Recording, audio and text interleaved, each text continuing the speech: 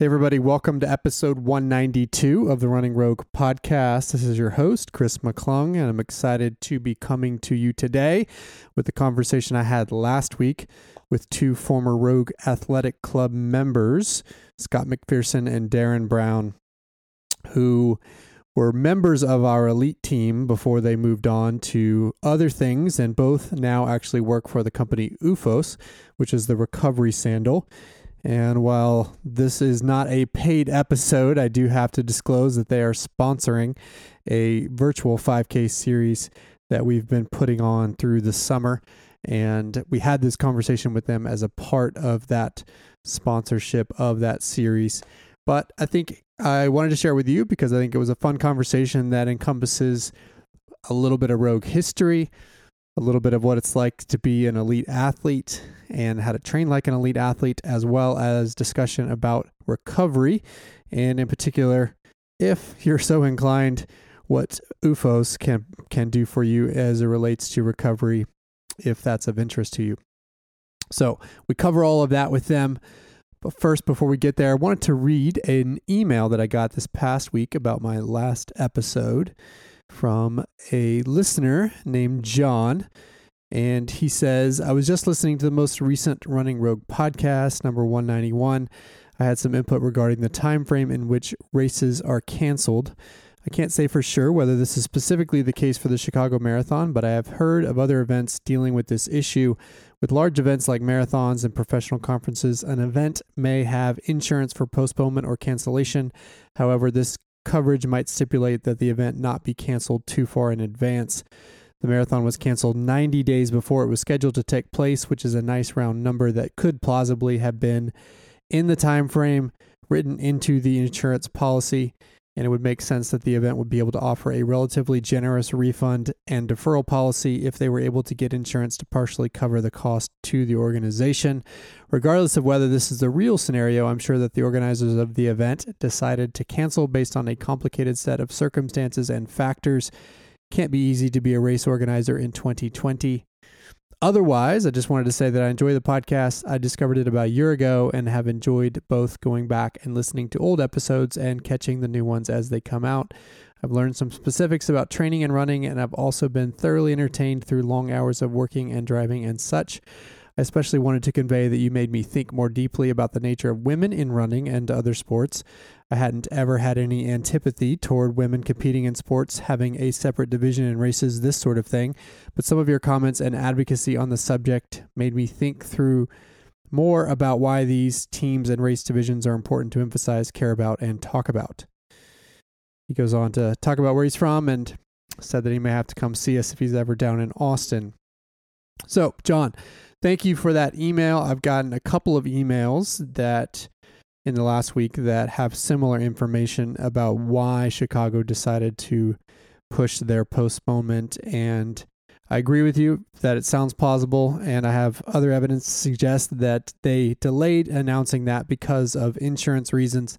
And obviously that makes sense. And I wanted to share that, completely agree with your point there, as well as, of course, recognize that you're right. It can't be easy to be a race organizer in 2020, and I'm sure Chicago did everything they could to initially try to keep the race to happen, but then also to notify people when they could. And I do appreciate, as I mentioned last week, the very generous options that they've given participants, from a refund to deferral, to compensate them, so to speak, for this change in circumstances. So thank you, John, for that recognition. And also I wanted to thank you for mentioning the comments about your willingness to be more open and change your perspective, perhaps some, about my conversations around women in sport.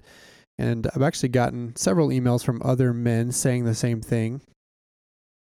And I appreciate those emails for two reasons. One, because it shows that if you're listening and really paying attention to my conversations there and are willing to have your mind opened and perhaps shaped a little bit based on those conversations, it's a good thing. It's a good thing to have an open mind and to be willing to accept those perspectives without feeling like you're being judged. And that's an important characteristic that I wanted to thank you for, John. Thanks to other men who have listened to my conversations along those lines for being open-minded and being willing, even if maybe you aren't one of those that's doing the so-called wrong things. It's still important to continue to evolve our thinking and to be more aware about the need to elevate women in sport. So I wanted to thank you, John, for you and others who have been willing to have your minds be open on that topic. And secondly, I just wanted to say that it's something that is a huge passion of mine that I'm always going to talk about.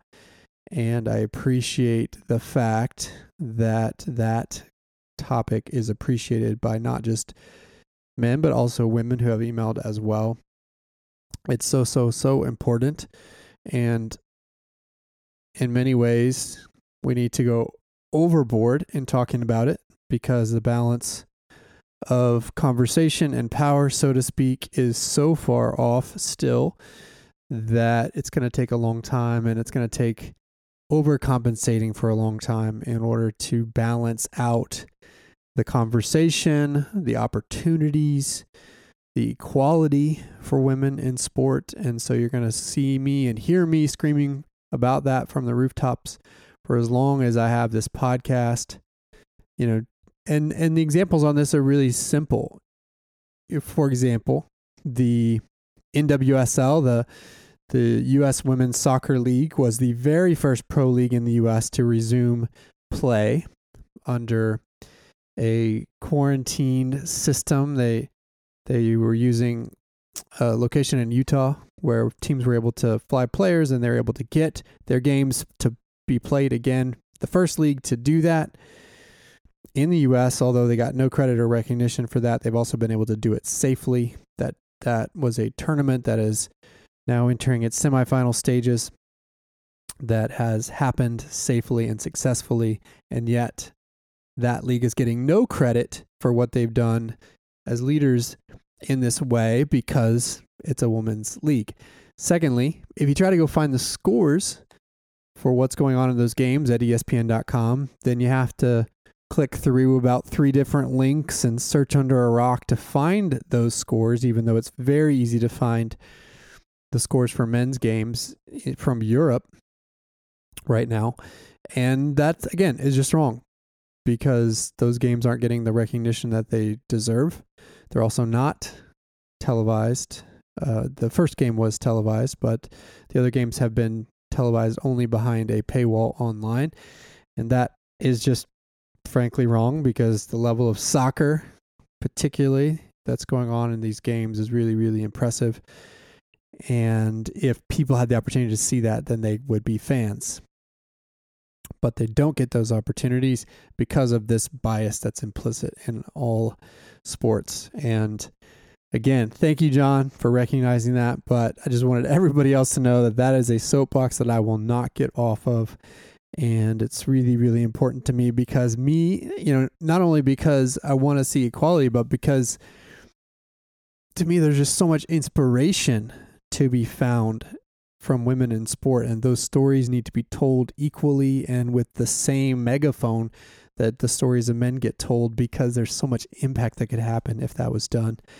And I hope that always this podcast will be a place where we can do that, particularly on the women's running side. But as you know, I'm also going to be willing to talk about other sports from time to time as well, if there's inspiration to be found. So with that, I just wanted to recognize John for being open-minded on that topic, and thank you for your email. And thank you for also pointing out those likely scenarios around Chicago's delayed announcement, because I agree with you. I probably came off a little bit too hard on them last week in the episode, and wanted to make sure that people heard me say your reasons and also the likely scenario for that delay, so that if others decided to come strong against that race, that they would have that same information. I was probably wrong there in saying what I said and exactly the way I said it last week. So just wanted to recognize that. Thank you for the email, John. And with that, we're going to turn to my conversation with Scott McPherson, Darren Brown. Both now work for OOFOS, used to run and work for us with Rogue Running here in Austin. Both competed at the highest level as elite athletes. We'll tell their story more as we get into the conversation, but this is kind of a fun, meandering conversation that covers a lot of topics, and in particular, we get to recovery at the end. So with that, as an intro, let's jump in with Scotty and Darren. We are excited to have a crew from OOFOS who are sponsoring our 5K this month. And hopefully we've got some people tuning in on Facebook Live. Some people might be joining the Zoom as well. But we're excited to have a little bit of a Rogue reunion today, as we've got OOFOS team members Scotty Mack and Darren Brown joining us. Plus we've got Natalie, who's our local sales rep, hanging out as well. How are you guys doing today? Great. Back, man. Well, we appreciate you taking the time. I know it was fun to see you back in May. I think you guys kind of stole the show back in May when we did the kickoff, so we had to have you back. It's excited to have you back. Want to drill into not only your backgrounds, your time at Rogue, your time both as professional athletes. We'll also talk about recovery, and of course, we'll talk about OOFOS. I've got mine on. It's been my quarantine shoe of choice, as I mostly haven't left my house. So you guys are with me every day in spirit on my feet.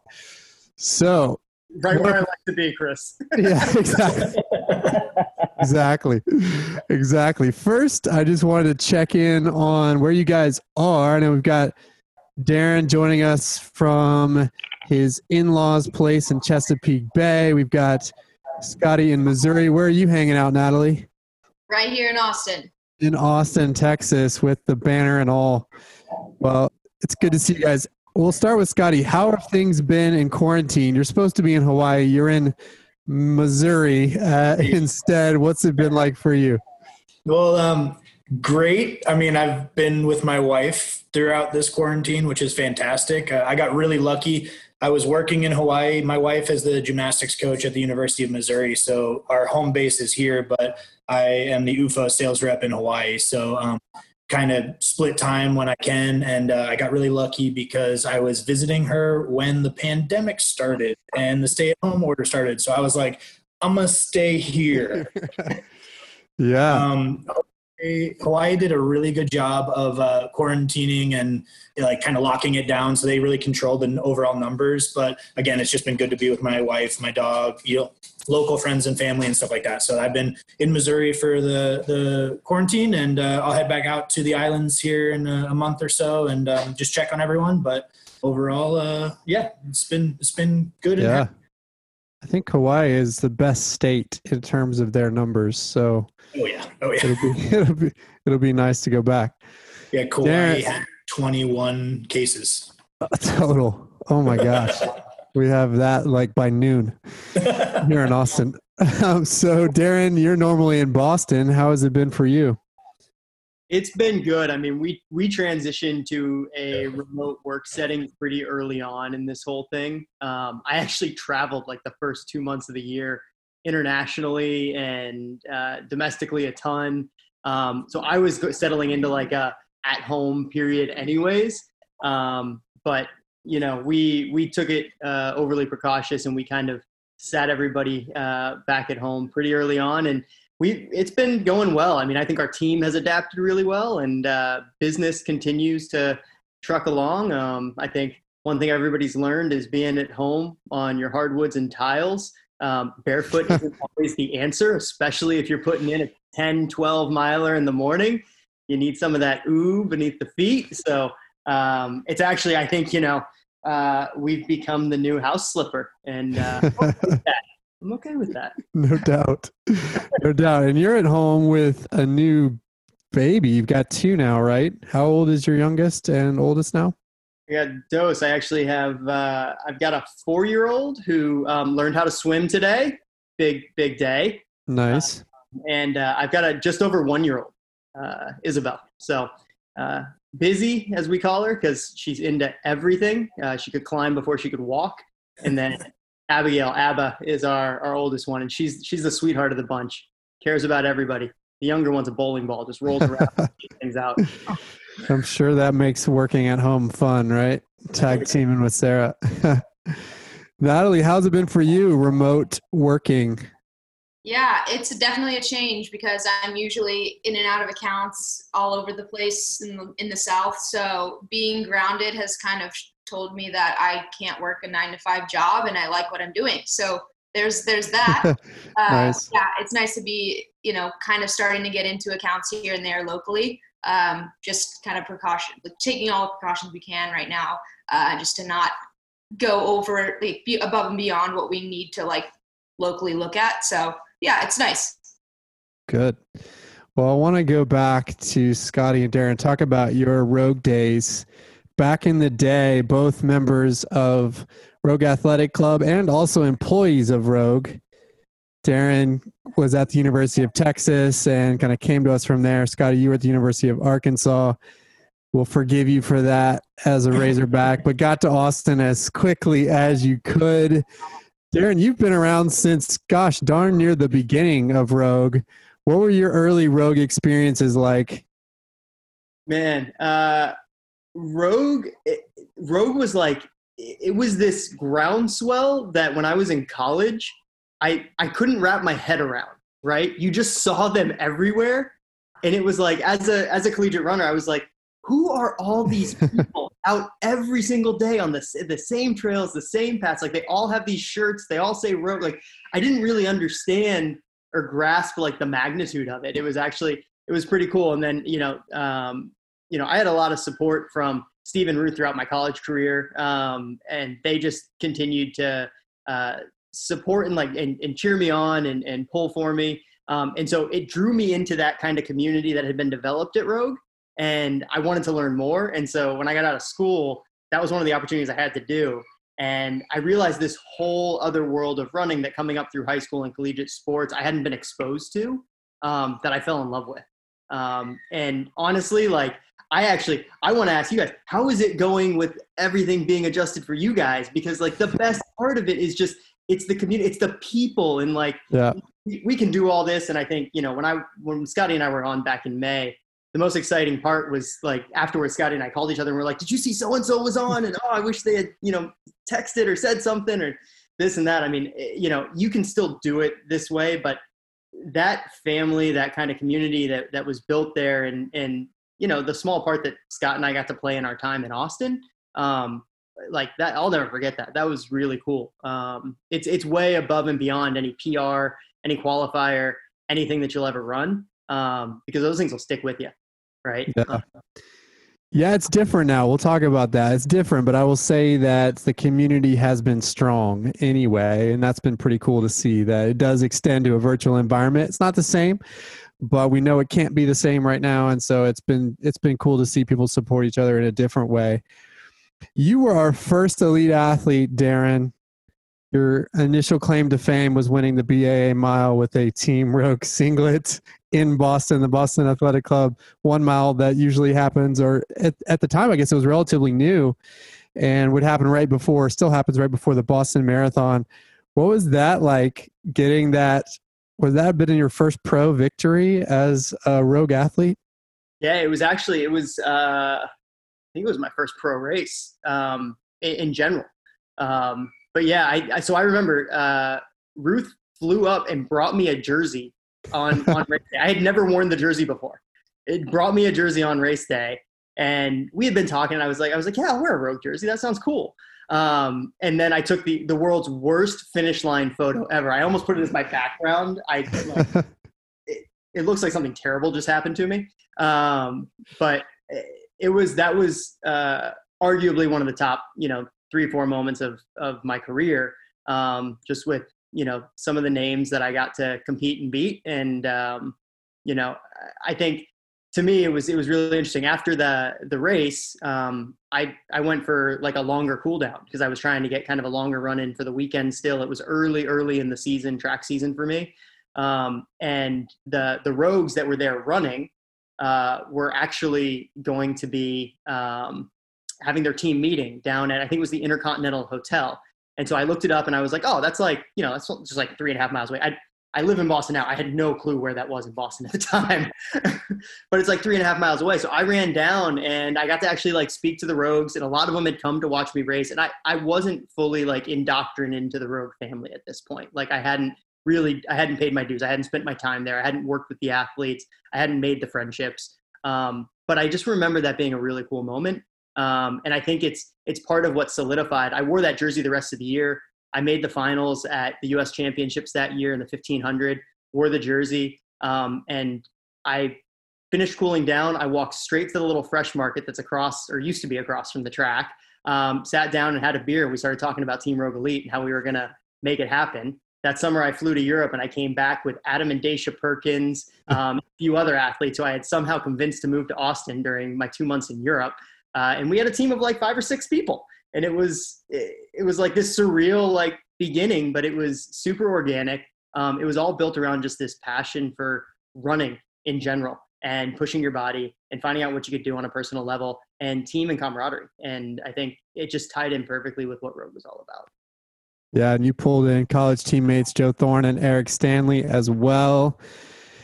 Darren has a way of organizing people, huh, Scotty? Yeah, a little bit. Not to say that I still work with the guy. He was able to recruit me in Austin, and then he recruited me to OOFOS as well. So, I'm just his little puppy dog following him around. But I've been truly lucky to, have. And Darren is a great example of the Rogue community, because I wouldn't be who I am as a person or a runner without the Rogue community. And that goes not only for Darren, introducing me to the squad and the employees and the people involved, but also that goes forward to where I am now at OOFOS. If it wasn't for Darren, I wouldn't have this great career that I love and have passion for. So, and I think that's really what Rogue is about. It's about passion and it's about community. And it was such a cool part of my life to be down there and involved in it and watch it grow and develop. And from when Darren started it and I joined to when we had multiple runners at the Olympic trials marathon, or the Olympic trials on the track. It was a really cool evolution to watch and be a part of. Yeah. And you were a part of that pretty early on. What was your first experience like coming down to Austin to check it out? So I grew up near Dallas, and I wasn't the hugest fan of Texas because I wanted to get out of the state. And anyone who's been to Dallas can agree it's maybe not the nicest part of Texas. It doesn't really, hug you, embrace you, and welcome you, and tell you, hey, stay for a while. But yeah, so I went to school at Arkansas. After school, I was looking for an opportunity to continue my running career. Steve and Ruth had contacted me, said, hey, we'd love for you to come down, check out Austin. And I had friends in Austin, so I'm not going to lie. I totally went on the ticket just to hang out with my buddies. But it didn't take long, after meeting Darren and the crew, guys I'd be training with, after seeing what Rogue really is and the community that was there and the levels from the very early, couch to 5K runner all the way up to an Olympic trials finalist, that is a really cool, what do you call it? Spectrum. Yeah, spectrum. Yeah, exactly. Spectrum. So, so after I told my now wife, my girlfriend at the time, I was like, hey, I'm going to go on a trip to Austin to see this, pro team, but I'm probably not moving to Austin. Don't worry about it. And then I had to drive back and be like, yeah, I'm totally moving to Austin.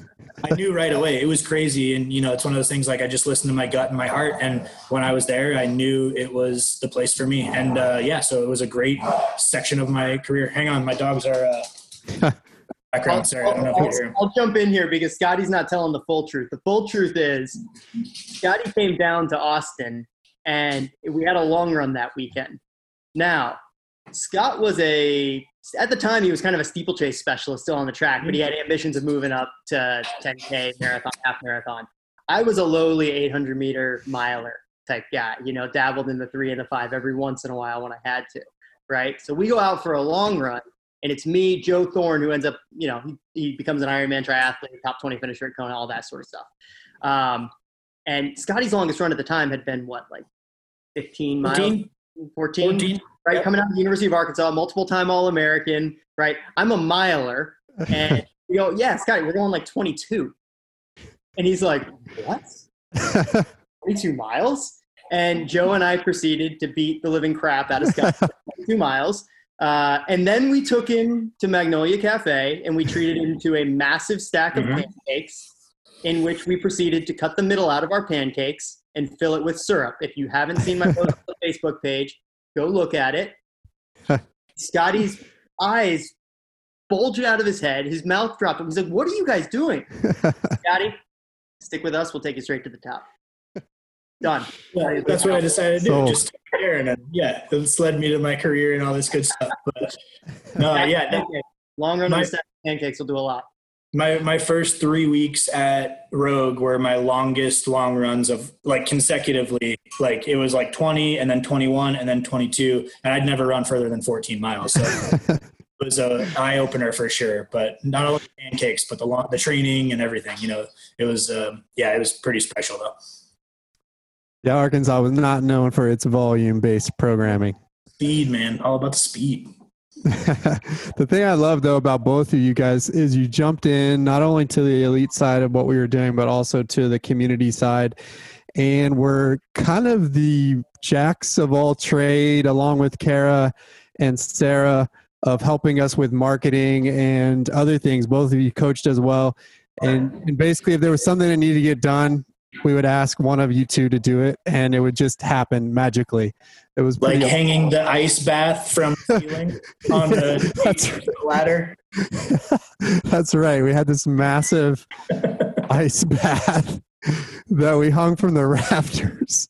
So tell me, I just want to and we'll start with you, Darren.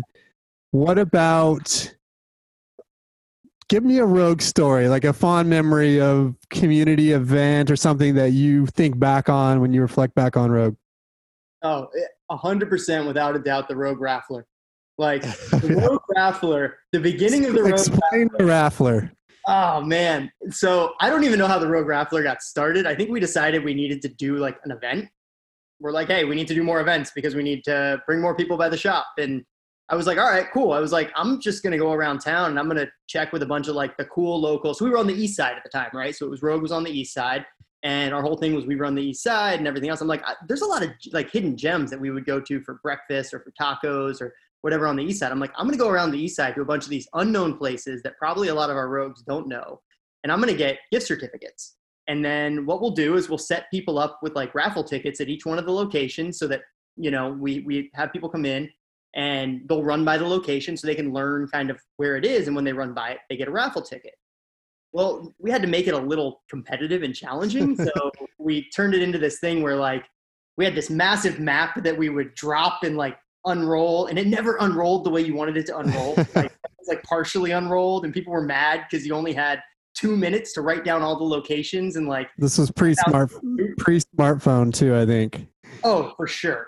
It was the dumb phone era for sure. It might have been the rotary phone era.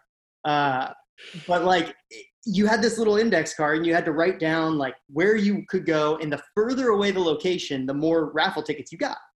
But you had to go out and then run and get all these tickets and come back, and you could put them in. You could win prizes. You could win the gift certificates. We'd have brands that would, give free shoes for the raffles and stuff like that. And I think it was like the very first one where they're like, well, what do we think we're going to get? It's like, probably get like 20, 30 people. Like, I know my team's coming. Like I scheduled this as a practice, so everybody's got to be there. And then like 150, 200 people showed up. Yeah. It's awesome. And I think we did 4 or 5 of those in some of my, like kind of my final kind of year and a half at Rogue. And we did a Halloween one that was a ton of fun. My wife and I's first date was at a Rogue Raffler. She flew in that day. I dropped her off at my house, went and set up the Raffler and like had to do all this stuff and just left her at my house. And then that night she came and like experienced the whole Raffler madness, and it was great. And then Scotty actually took it over when I left him. Yeah.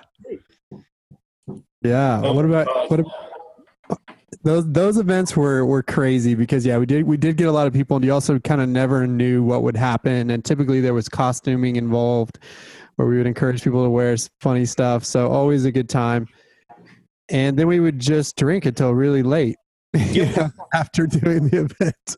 As you do in Austin. With the keg, right there at the garage door. So favorite memory for you, Scotty, in one of those community events?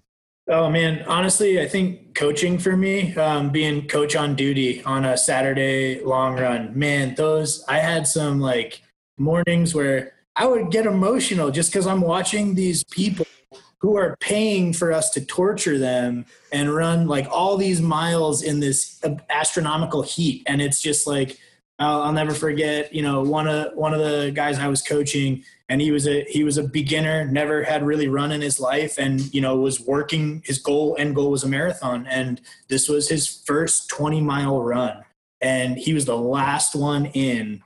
And man, he came in with tears in his eyes and was like, "Dude, I did it!" And I was like, "You did it, man! It's awesome!" I was like, nothing is cooler than seeing that progression and seeing people grow like that. And that's one thing I always talked about as a rogue athlete and as a professional athlete. Is one of the things I'm very grateful for the rogue community is that it showed me another side of running and training and racing that I didn't know. I was really good when I started running. I was good from a freshman in high school all the way up through my 20s. And then I stopped running at 30 and no longer am good at running. So I kind of sides of it. But no, like I always didn't understand, why people would run. I always ran to win. Like winning was why I trained hard so I could win a race and run fast, etc. And I got to Rogue and saw these hundreds of people that were training, and they weren't going to win the race. They weren't going to, set a world record. They were just doing it to accomplish something and to build themselves. And that is probably what I always take away from Rogue. Is it really opened my eyes to the running world and what it does for people, the good that it does for people, and how it can change people's lives. And that was probably, I remember that day sticking out, but there's dozens of memories from Rogue that really, had an effect on me. Marathon kids, working with the schools in Austin and training these kids who had zero athletic ability and, no hope for a future. A lot of them planned on, just getting some kind of low paying job right after high school because they didn't plan on college. Their parents didn't think they could go to college. And then watching that evolution and watching them finish the Austin Marathon and then go back, show their parents their medal, their parents being proud of them and just really changing their, their pride, their self-pride. And it was pretty cool to be a part of that as well. So yeah, still torturing people with summer miles. That's what we do. So let's talk a little bit about your pro careers. We'll start with you, Scotty, since we're on you. You may not look like it now, but you're 2:14. Thank you, Chris. Marathon PR, 102 and change half marathon PR. Your claim to fame on my list is having beaten both Meb and Ryan Hall in races, including Ryan in Boston. Mm-hmm. And, you've got a host of other accolades, including winning the Cap 10K. As you reflect back on it now, as someone who doesn't run as much, maybe at all, how do you think back and reflect on what you learned as a pro? Well, it was a constantly changing evolution. Every year I thought I knew what it was to be a pro runner and knew what it was to be a marathoner. And every time I ran a marathon, I was completely, I was ate a big old piece of humble pie. It was an ever-changing thing. So basically, there's a lot of accolades that I look back and I really am grateful I got to accomplish. The Olympic trials was huge. To me, a lot of the local races meant a lot. So like the Cap 10K victories were huge for me because I knew that was a big deal in Austin and in our community again. I'll never forget, Sisson told me, he was like, you're going to run this is my first Cap 10K. He was like, you're going to run the Cap 10K on Saturday or whatever. You're going to win it. And then you're going to be like kind of locally famous. And I was like, bro, it's a 10K. Like it's not a deal. And then I did win it that day. And we went to lunch at the Salt Lick. And some people were staring at me from across the restaurant, like the outdoor eating area. And I was like, why are they looking at me? And he was like, they recognize you. And I was like, that's not possible. The race. And literally the dude came up and he was like, hey, are you Scotty? Did you just win the Capital 10K? I was like, are you serious? And Steve was like, I told you, you're going to be locally famous. So I actually met that guy in Arizona. Side note and funny story.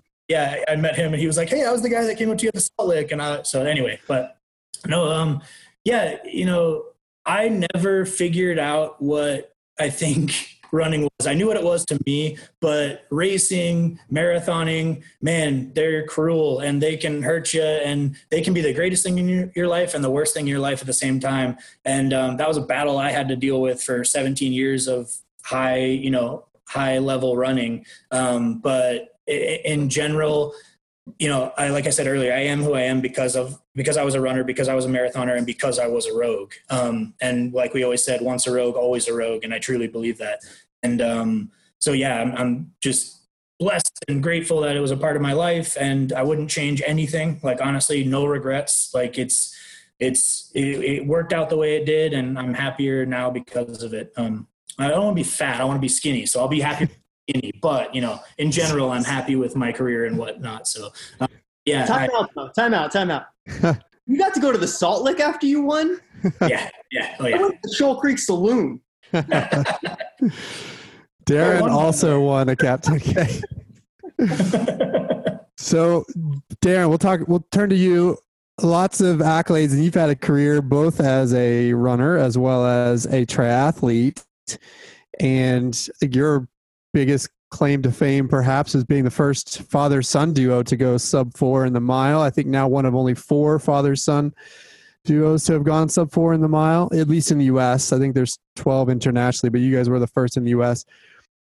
And you had a long career. You seem to be the athlete that could just evolve always. It's like you were an 800, 1500 guy, but then you could run a 5K or 10K fast if you needed to. And then you went to triathlon and were kicking people's asses in that, both on the road and in Xterra formats.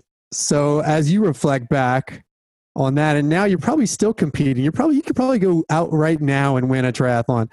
So as you reflect back on your sort of quote unquote pro days as an athlete, what do you think back to?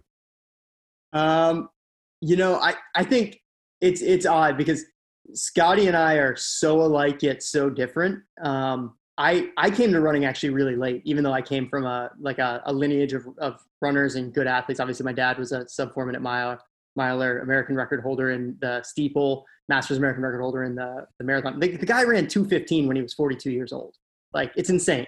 And so, I didn't get started till my junior year of high school. My wife broke 5 minutes for the mile at a younger age and like earlier in actual linear time than I did. Right. So like, I didn't break 5 minutes for the mile until I was a junior in high school. I think when I look back, like I've always said this, my most prized moment as an athlete wasn't actually anything I accomplished. It was something we accomplished, which was the Triple Crown at Texas Relays. It was the first time University of Texas had ever accomplished a Triple Crown, which is all 3 distance relays at the Penn Relays, the 4x8, the 4x mile, and the DMR. And I got to be a part of all 3 of those teams with Leo Manzano and Eric Stanley, a couple other rogues, Jake Morse. And that was really cool that when we won, Jacob Hernandez, when we won the 4x8, which was the last relay, and LSU had held their whole 4x8 squad out just to run that race. And it was a close one. Like, it was a nail biter. And I didn't actually have the best leg on the 4x8. Like, the team had to save a bit of the race on the 4x8, and I had a really good 4x15. The 6 of us got to run the track together, and we carried not only like a University of Texas flag, but we carried a Texas flag as well, like a Texas state flag as well. And that was just a really cool moment. Like, we celebrated as a group. It was something. In every race, somebody had a bad leg and somebody else kind of saved them and covered their ass. And that was really, really cool to watch happen in real time over a 48-hour period. And so I've had a few of those moments where I've gotten to taste victory, like the Cap 10K and Boston Road Mile. But to me, the process was always the gold star. Like, I loved showing up every day at the crack of dawn, busting my ass, and just seeing what I could get out of myself. And, I think I always talk about my wife, who was an accomplished runner as well. Like, she and I have very different mindsets. And I think she and Scotty have similar mindsets. Like, they really, like, they were so good because they hated to lose. Like, they fought for that win.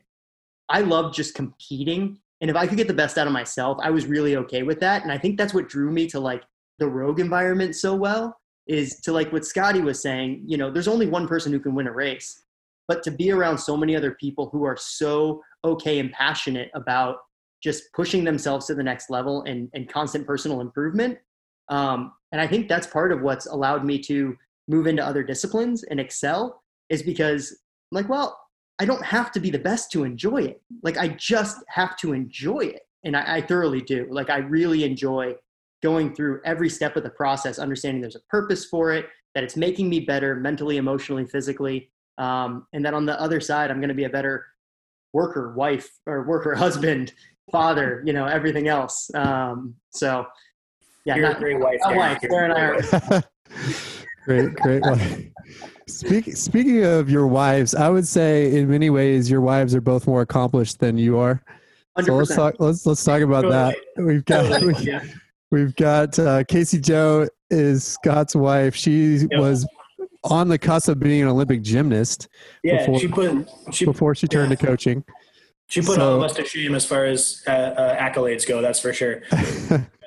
SEC champion, 4-time All-American, runner-up at the NCAA championships. And she went on to go after her Olympic dream after college in gymnastics, which is kind of unheard of. Usually it's the 15, 16, 17-year-olds that are kind of vying for that Olympic team. And she went on as like a 21, 22-year-old to try for that spot.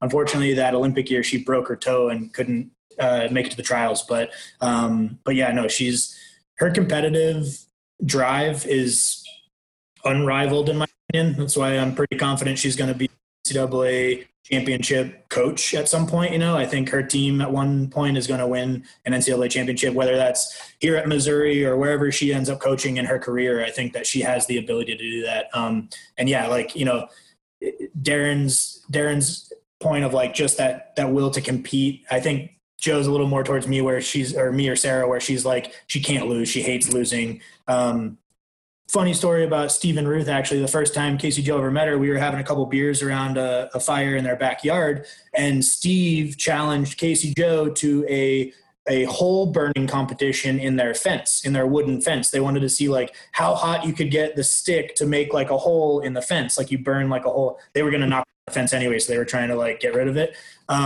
Casey Jo, once she was challenged, sat there for an hour and a half and burned a hole that you could fit your face through into the fence. So that just shows you, like, right then and there, like Ruth and Steve knew, like, okay, that's, you know, she's a winner. She's a competitor. So that's my wife in a nutshell. And I know Darren deals with a lot of those competitive issues at home as well. Scotty got down on one knee on the other side of the fence and actually proposed through that hole. So what has she taught you, Scotty? Oh goodness. Honestly, you know, I like to win, but she's really taught me like the passion for the process and the passion for, you know, the journey rather than just the outcome. Right. So when she's coaching now and when her girls are up on the beam, you know, that's all part of the journey. And when that's gotta be hard. That's like, you know, I don't know a great analogy, maybe a captain in a ship, but like she doesn't have control over that just on the beam. So where her whole gymnastics career, she was on the beam and she had complete control. Now she's taken a step back, but she still has that passion and drive for winning and, you know, competitiveness. And what I really like about her, and I would correlate this to what I appreciate about Rogue, is her emphasis in coaching is on building strong women and strong female leaders rather than building champion gymnasts. That's just going to come along with it. And I think that goes back to the Rogue culture. It's building good people. You have these people that are training for a goal that's making them better. Like it's accomplishing something. It's checking something off their box. It's building them up as people. And that's what she's doing with her gymnasts every day. And so that correlation to me is just, again, I was always very singular. Like, I want to win. That's all that matters. I really didn't care much about what else was going on. But I think both Rogue and my wife have opened up my eyes to just the world that is around competitiveness and competition in general. And yeah, it's a beautiful thing. And I'm grateful for those things. Enjoy the journey. Yep. So absolutely. important. We know Darren enjoys the journey. Darren, the thing that always impressed me about you is your attention to detail when it came to your craft. There was no stone left unturned when it came to the process by which you went about being the best that you could be. Where did that come from? I don't know. I think some people would call me anal retentive. I mean, I think it's just, OCD, yeah, it's a something. part of the twitch that is me. I am super detail oriented. When I was really like not really young, but when I was young, when I was growing up, like the number one thing that I remember that like my mom and I'll say my stepdad for the sake of this, but he's my father for all purposes' sake. I mean, he raised me since I was 7. They used to just always tell me if something's worth doing, it's worth doing right. And so I don't know why, but that always stuck with me. Right. And so this attention to detail was about like, all right, if I'm going to waste time and energy and, resources in chasing this down, like I want to make sure I'm making the most of it. And making the most of it doesn't always mean, being, again, when it comes to athletics, being the best. It meant having the best possible journey along the way and having, the outcome be positive. And the reality is on race day, 100,000 things can go wrong, right? But if you've got a positive outlook and perspective on it, if you've had a good time getting there, if you can appreciate the positive things that happened along the way, then overall that experience is going to be a good memory for you. It's not going to leave a bad taste in your mouth. And I think that was always my goal of accomplishing things. And so it's like, all right, if I'm going to do it, I'm going to do everything I possibly can along the way. I also again, this is the difference between my wife and I. Like my wife just wants to go out and like pound people in pavement, right? Like if she could never warm up a day in her life and never cool down, she would. If I had to give her like 6 by a mile at 5-minute pace and she could literally just walk out to the track in her spikes, line up and go, like that's what she would do. Whereas I enjoyed like, all right, I'm going to do 2 laps barefoot because I'm strengthening my feet and I'm building the foundation. And then I'm going to put, my trainers on. I'm going to go for a little jog. Then I'm going to do the dynamic stuff. And like, to me, it was about, all right, how is each one of these things making me a little bit better? Because if you remember, at the end of the day, for me, it was about how can I make myself better human, a better athlete, a better person. And so all those things mattered to me. My wife's just generally a really good person. So she probably just doesn't have to work on it as much. But, I think that's where it came from. It was just like, it was a lesson super early instilled in me that like, look, if you're going to do it, and it came from cleaning the bathroom because I was terrible at cleaning the bathroom as a kid. And I used to have to do it like 3 times in a row. So I'm gonna be like, look, you don't do it right this time, you're doing it again. So you might as well do it right. Natalie, is this explaining so much about your boss? We're getting to the good stuff now. But that reminds me of my dad's famous quote when he had me doing a chore. He would say, "A lazy man works twice." Yeah. So same kind of thing. He always taught me, do it right the first time. Otherwise, you'll have to do it again. And in your case, maybe 3 times. Let's talk about Sarah Bowman Brown for a second, because she has an amazing story in her own right as someone who had a baby in advance of the Olympic trials, still went to compete, trained through that process. And there's a really cool documentary kind of chronicling that you could probably still find out there. But she's been an inspiration to a lot of women, now retired, but was in her own right a pretty amazing pro runner. When you think of Sarah, what do you think about? Man, I just to be honest, when I think of Sarah, it actually has nothing to do with athletics, because if you could see the mother that she is to our children, it's absolutely amazing. And, oddly enough, like that passion and excellence in her is what ultimately actually pulled her away from the sport just recently. After our second child, is she absolutely loves like this transition to motherhood and, being just a family oriented, family first type of person. We always really recognize that as a professional athlete, you have to be very selfish by nature, right? You have to think of yourself first, and you have to put your training and your ambitions at the top of the priority list, because it's really hard to accomplish the things that she accomplished, right? To make world teams, to make world finals, to make 3 Olympic trials in a row, and, to set high school national records, all that sort of stuff, to break world relay records. Like you have to have a level of selfishness. But she's always been very open and honest about that. And that was one of the things that I think really worked early in our relationship, is we had an understanding of that. And I was exiting out of my career. I was coming off of a pretty serious injury where I broke my ankle in a couple of places. And, I had an understanding that she needed to treat that first.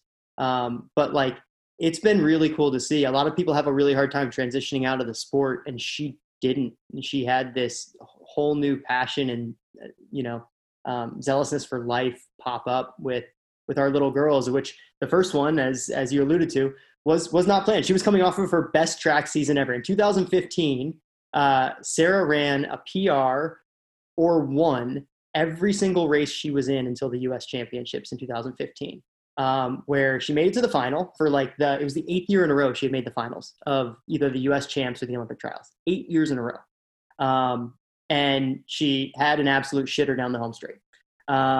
And we didn't understand why, because she had been having phenomenal year. We had built her slowly from a steady base in 2013 where she made the world team. 2014, she had the world's fastest time in the mile that she ran up at Harry Jerome. And then in 2015, we had put that finishing tweak on her training. And those were the first 3 years I had coached her. We put that finishing tweak on her training, and her finishing speed was there. But it wasn't there in the final. And we didn't know why. She went over to Europe. She was in the race in Monaco where Dababa broke the world record, and she was on pace until 150 to go to run a really fast time. And again, went out just completely shut down. We had no clue what was going on. So we sent her to get blood work done. And they basically came in and were like, well, what the good news is the good news. And we're like, well, what's the good news? You're pregnant, and it's like, oh, hey, we're having a baby. It was a whirlwind of a year, but how tough was she to then go, you know what, I've got the Olympic trials, I've got the Olympic A standard, I've got the Olympic trials qualifier in the 800 and the 1500. I'm going to have the baby 12 weeks before, the trials.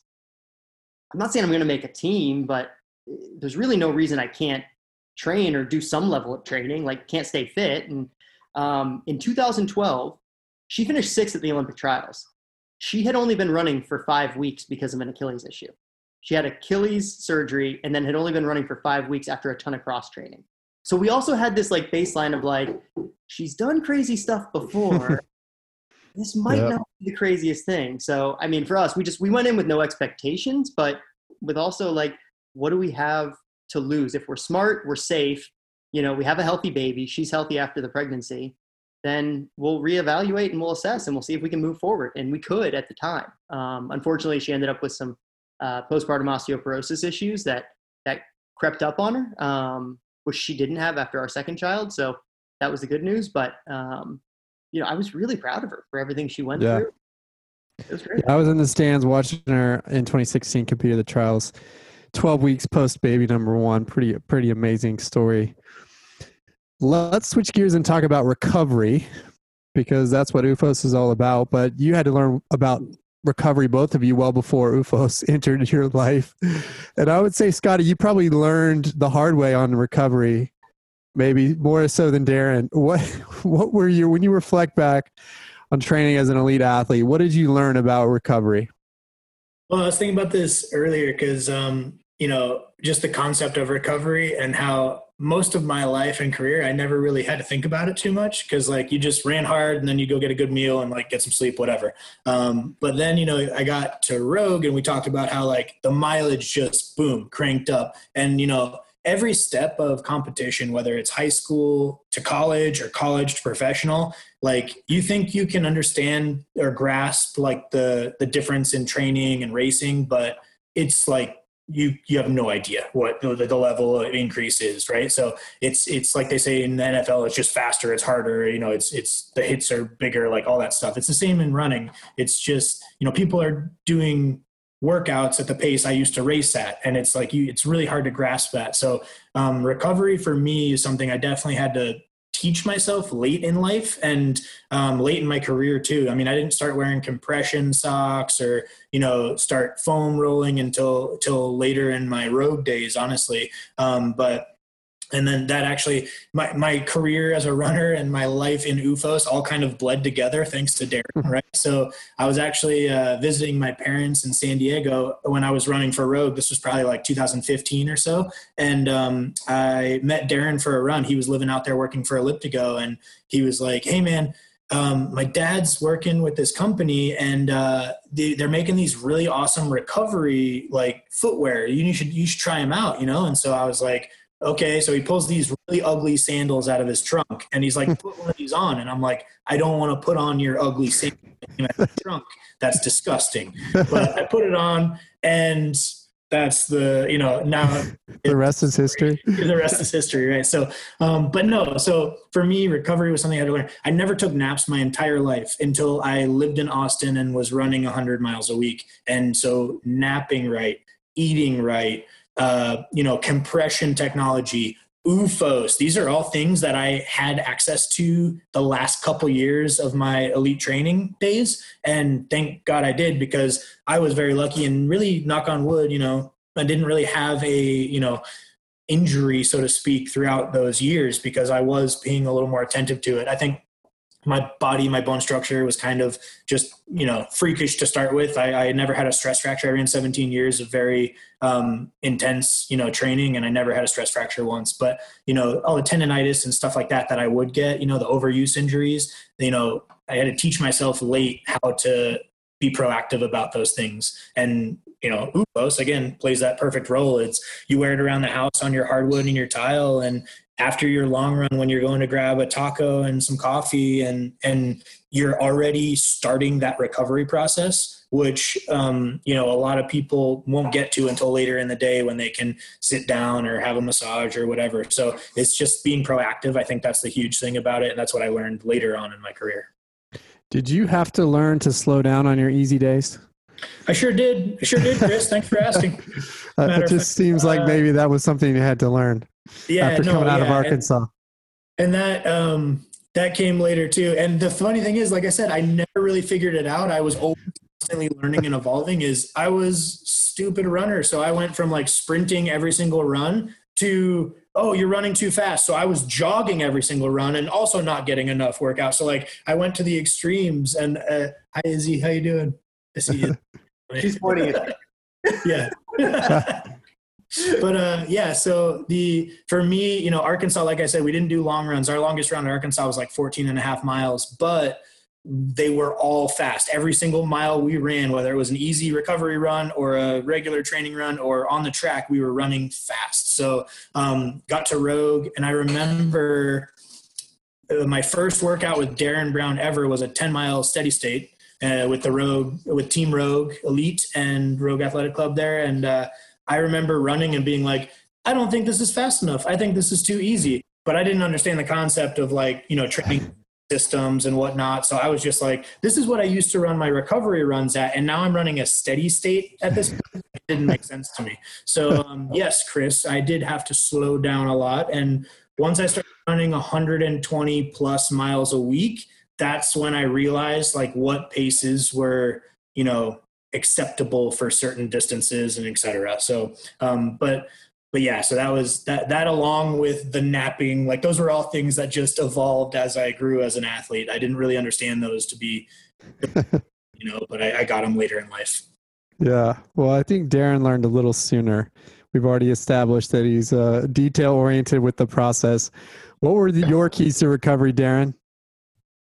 Well, so I was really good at recovery when it was like on site and part of the process. Where I always fell short was I was a terrible napper, right? I couldn't nap, and sleep is the best recovery you can get, right? Your body makes the most advancements when you're sleeping. But on top of being a terrible napper, I'm also highly social. And Austin has a few things to do. And so I was never at a loss for being out and about in between training sessions, here or there, not always mischievous, but, not always energy conserving.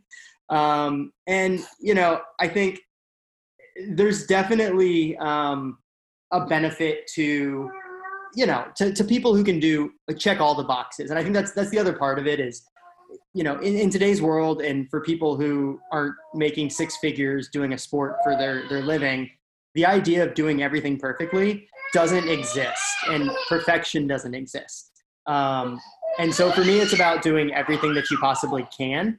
And let me tell you, like, yes, there is a point to going, doing barefoot drills after your training run and running barefoot and doing track workouts in flats versus your training shoes to help, strengthen your lower posterior chain and your feet and your ankles and everything else.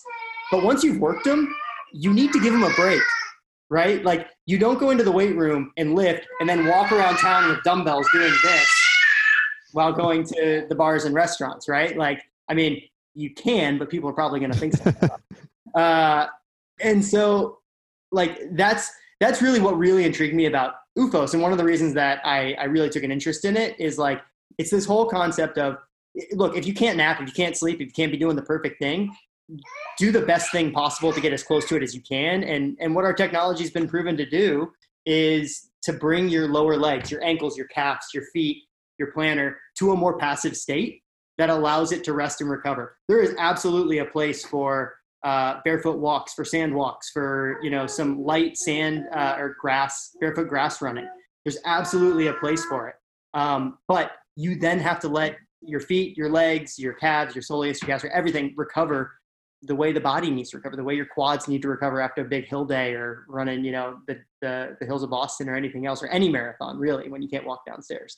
And so I think, for me personally, the biggest struggle was Austin, Texas, a lack of napping and a social nature with a craze of Toms that was happening at the time.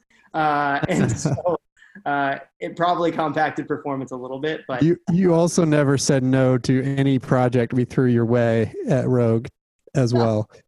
So they're usually fun. They usually involve social activity. Let's be honest. Or some drinking or a DJ involved. Yeah. I mean, it was work in air quotes. Yeah, I have to put together a blow up water slide and test it out. That's right.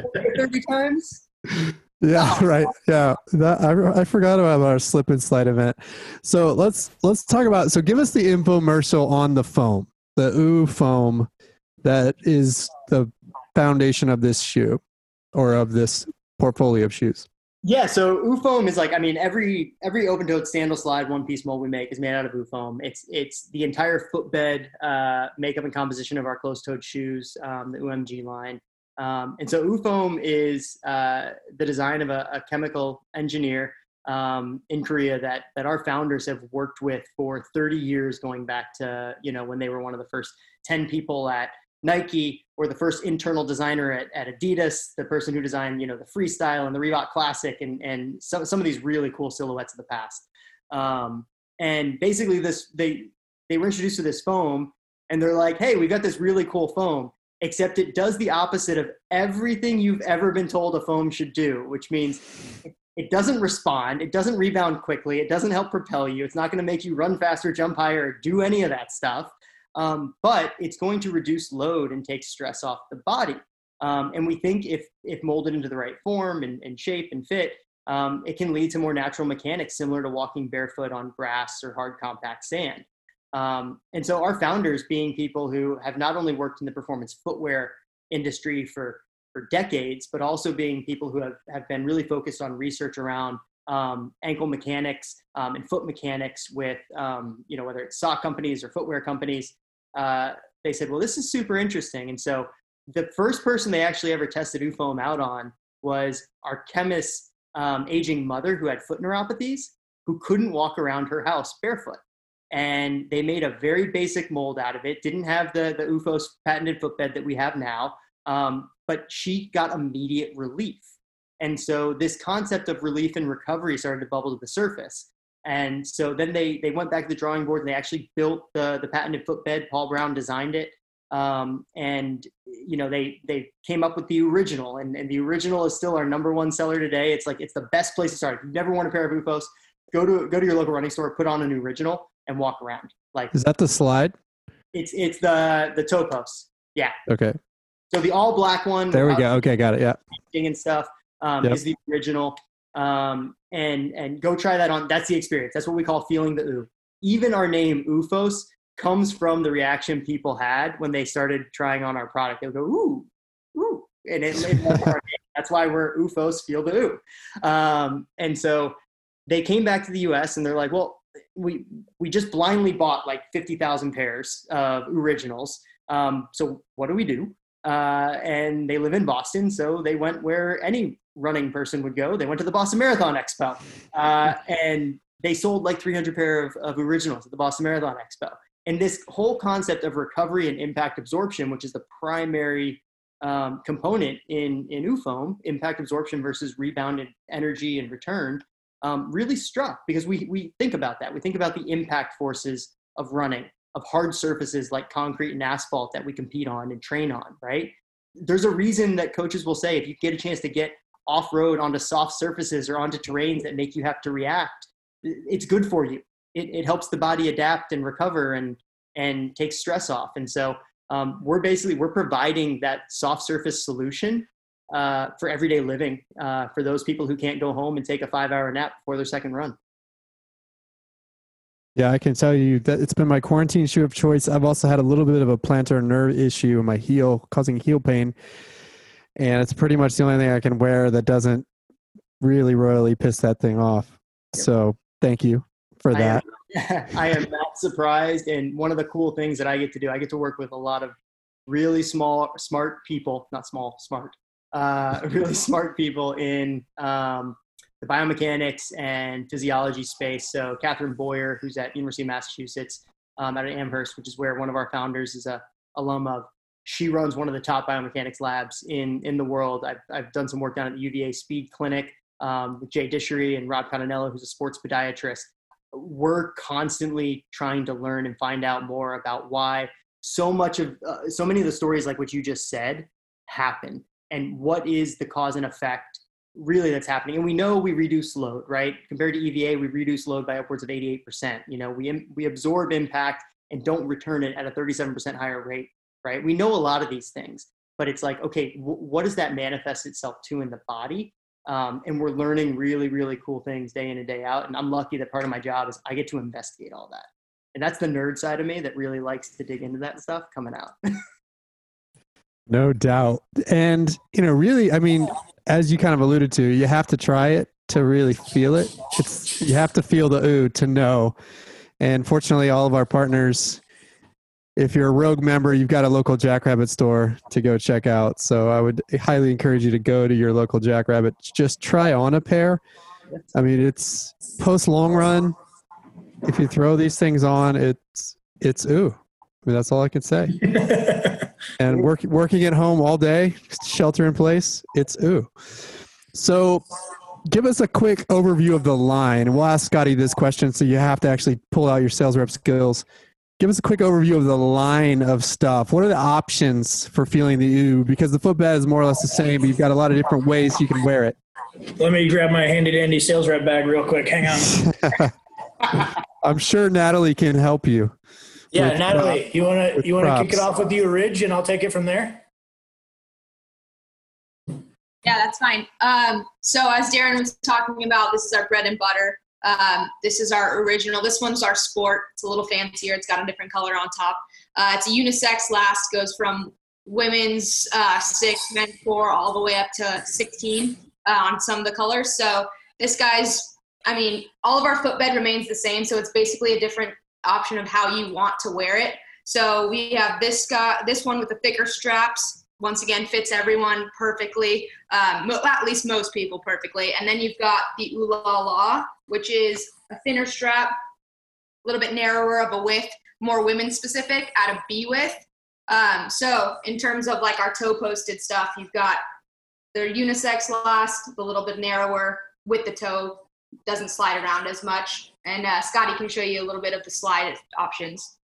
Absolutely. So That original, like Darren said, it's our best seller internationally. And that's just because it's a flip flop, it's a slipper, it's a thong, it's a sandal. Like, where in the world does that not correlate? That just makes sense so many places. And black is going to be a top seller for us across most of the board. But we do have some amazing colors in our line right now. So you can check out at your Jackrabbit or OOFOS.com. Just go check out the new styles and colors. But like Natalie said, we do have a slide option because one of the main things about that original is or not me, I wasn't part of the team then, but our founders and, people working for OOFOS at the time realized they were getting a lot of feedback that people didn't like the toe post. They didn't like something between their toes. So they were like, okay, well, let's take the same exact footbed and put a strap on it that doesn't have the toe post. It's going to be just an easy slide. You can wear it with socks after a workout. It's easier for the gym.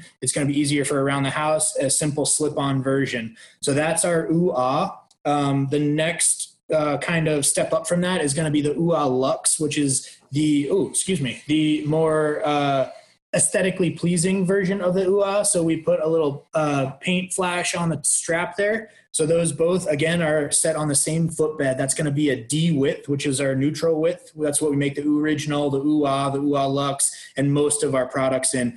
The Ooh La La that Natalie showed you, that is going to be the B width. That's a female last, so to speak, or I sell it to a lot of men with narrow feet. So all of our products, I think, are unisex, but we do have two different widths to sell on. From that OOFOS, we noticed a lot of people weren't fitting into it if they had a high instep, a wide foot, a really narrow foot. So we developed the OOFOS Sport Flex. This is probably this had the most anticipation, I think, in the time I worked for OOFOS. When this was announced, people were so excited about it. And I can tell you in Hawaii, this is selling like crazy. Polynesians have, bigger feet. They wear sandals or they're barefoot most of their life. So their feet tend to be wider. And a lot of people are loving the new adjustability in this OOFOS Sport Flex. Again, you can adjust the width, the instep, it just is a more custom fit for a lot of people. She already showed you the Ooh La La. So the only other two styles I'll kind of go into are Ooh Klug.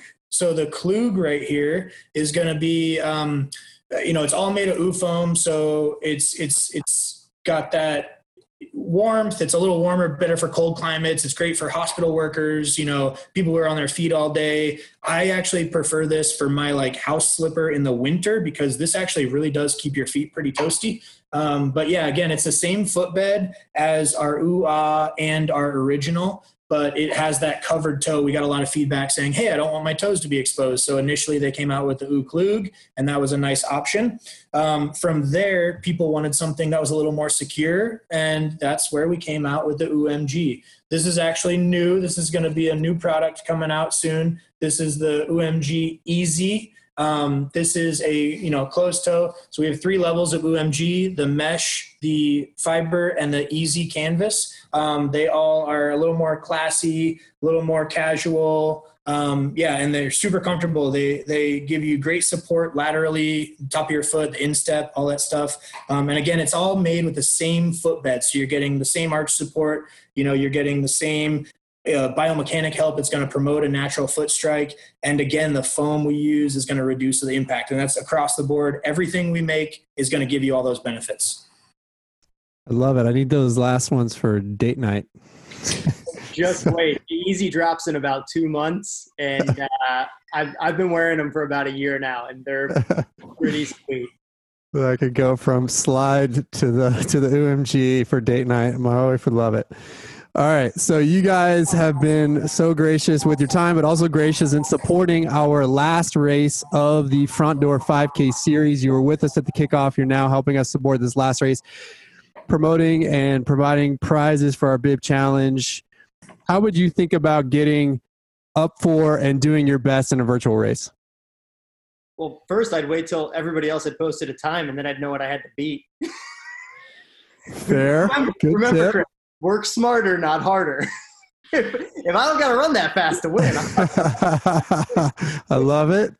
No, I mean, so look, find your hack list, right? Every single person that's competing in this has their favorite route, their favorite stretch, their favorite loop. You might be somebody who wants to run a 1 loop 5K, or you might be somebody like me who I'd rather have a 1K loop that I could do 5 times, because in my track mind, like that's what I can count. I can count down, right? So that'll keep me involved. The cool thing about virtual is it's a pick your own destiny race, right? Like choose wisely, get into your comfort zone, find your rhythm. And it's funny.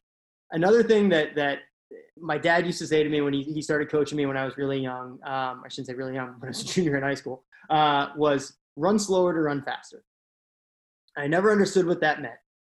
But if you go back and you watch Muhammad Ahmed's 12:47 5K, North American record that he ran just the other day from the Bowerman Track Club, he consistently runs faster, faster, faster, faster, faster, faster, faster as that 5K goes on.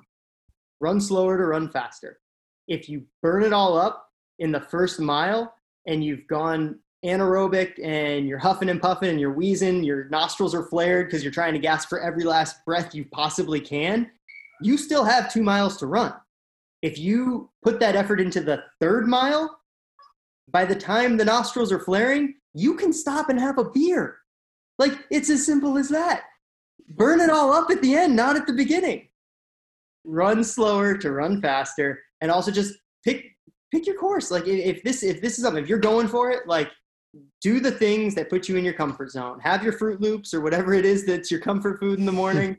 I had migas and French toast from Kirby Cafe the morning of my very first sub 4 minute mile. And it was just I lived right down the street. Yeah. I had it. It wasn't the most nutritious thing, but you know what? I was trying to stay relaxed. So do yourself a favor. Fortunately you were racing a little later in the afternoon, so that wasn't sitting in your stomach, right?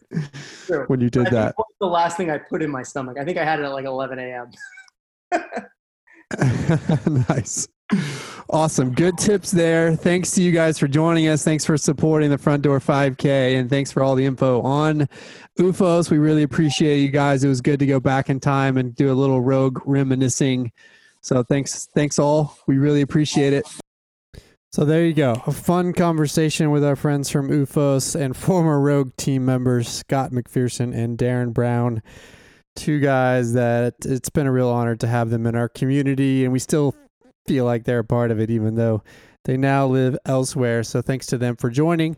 Thanks to all of you for listening. As always, you can check us out at roguerunning.com or follow us on Twitter, Instagram, or the Facebook at Rogue Running.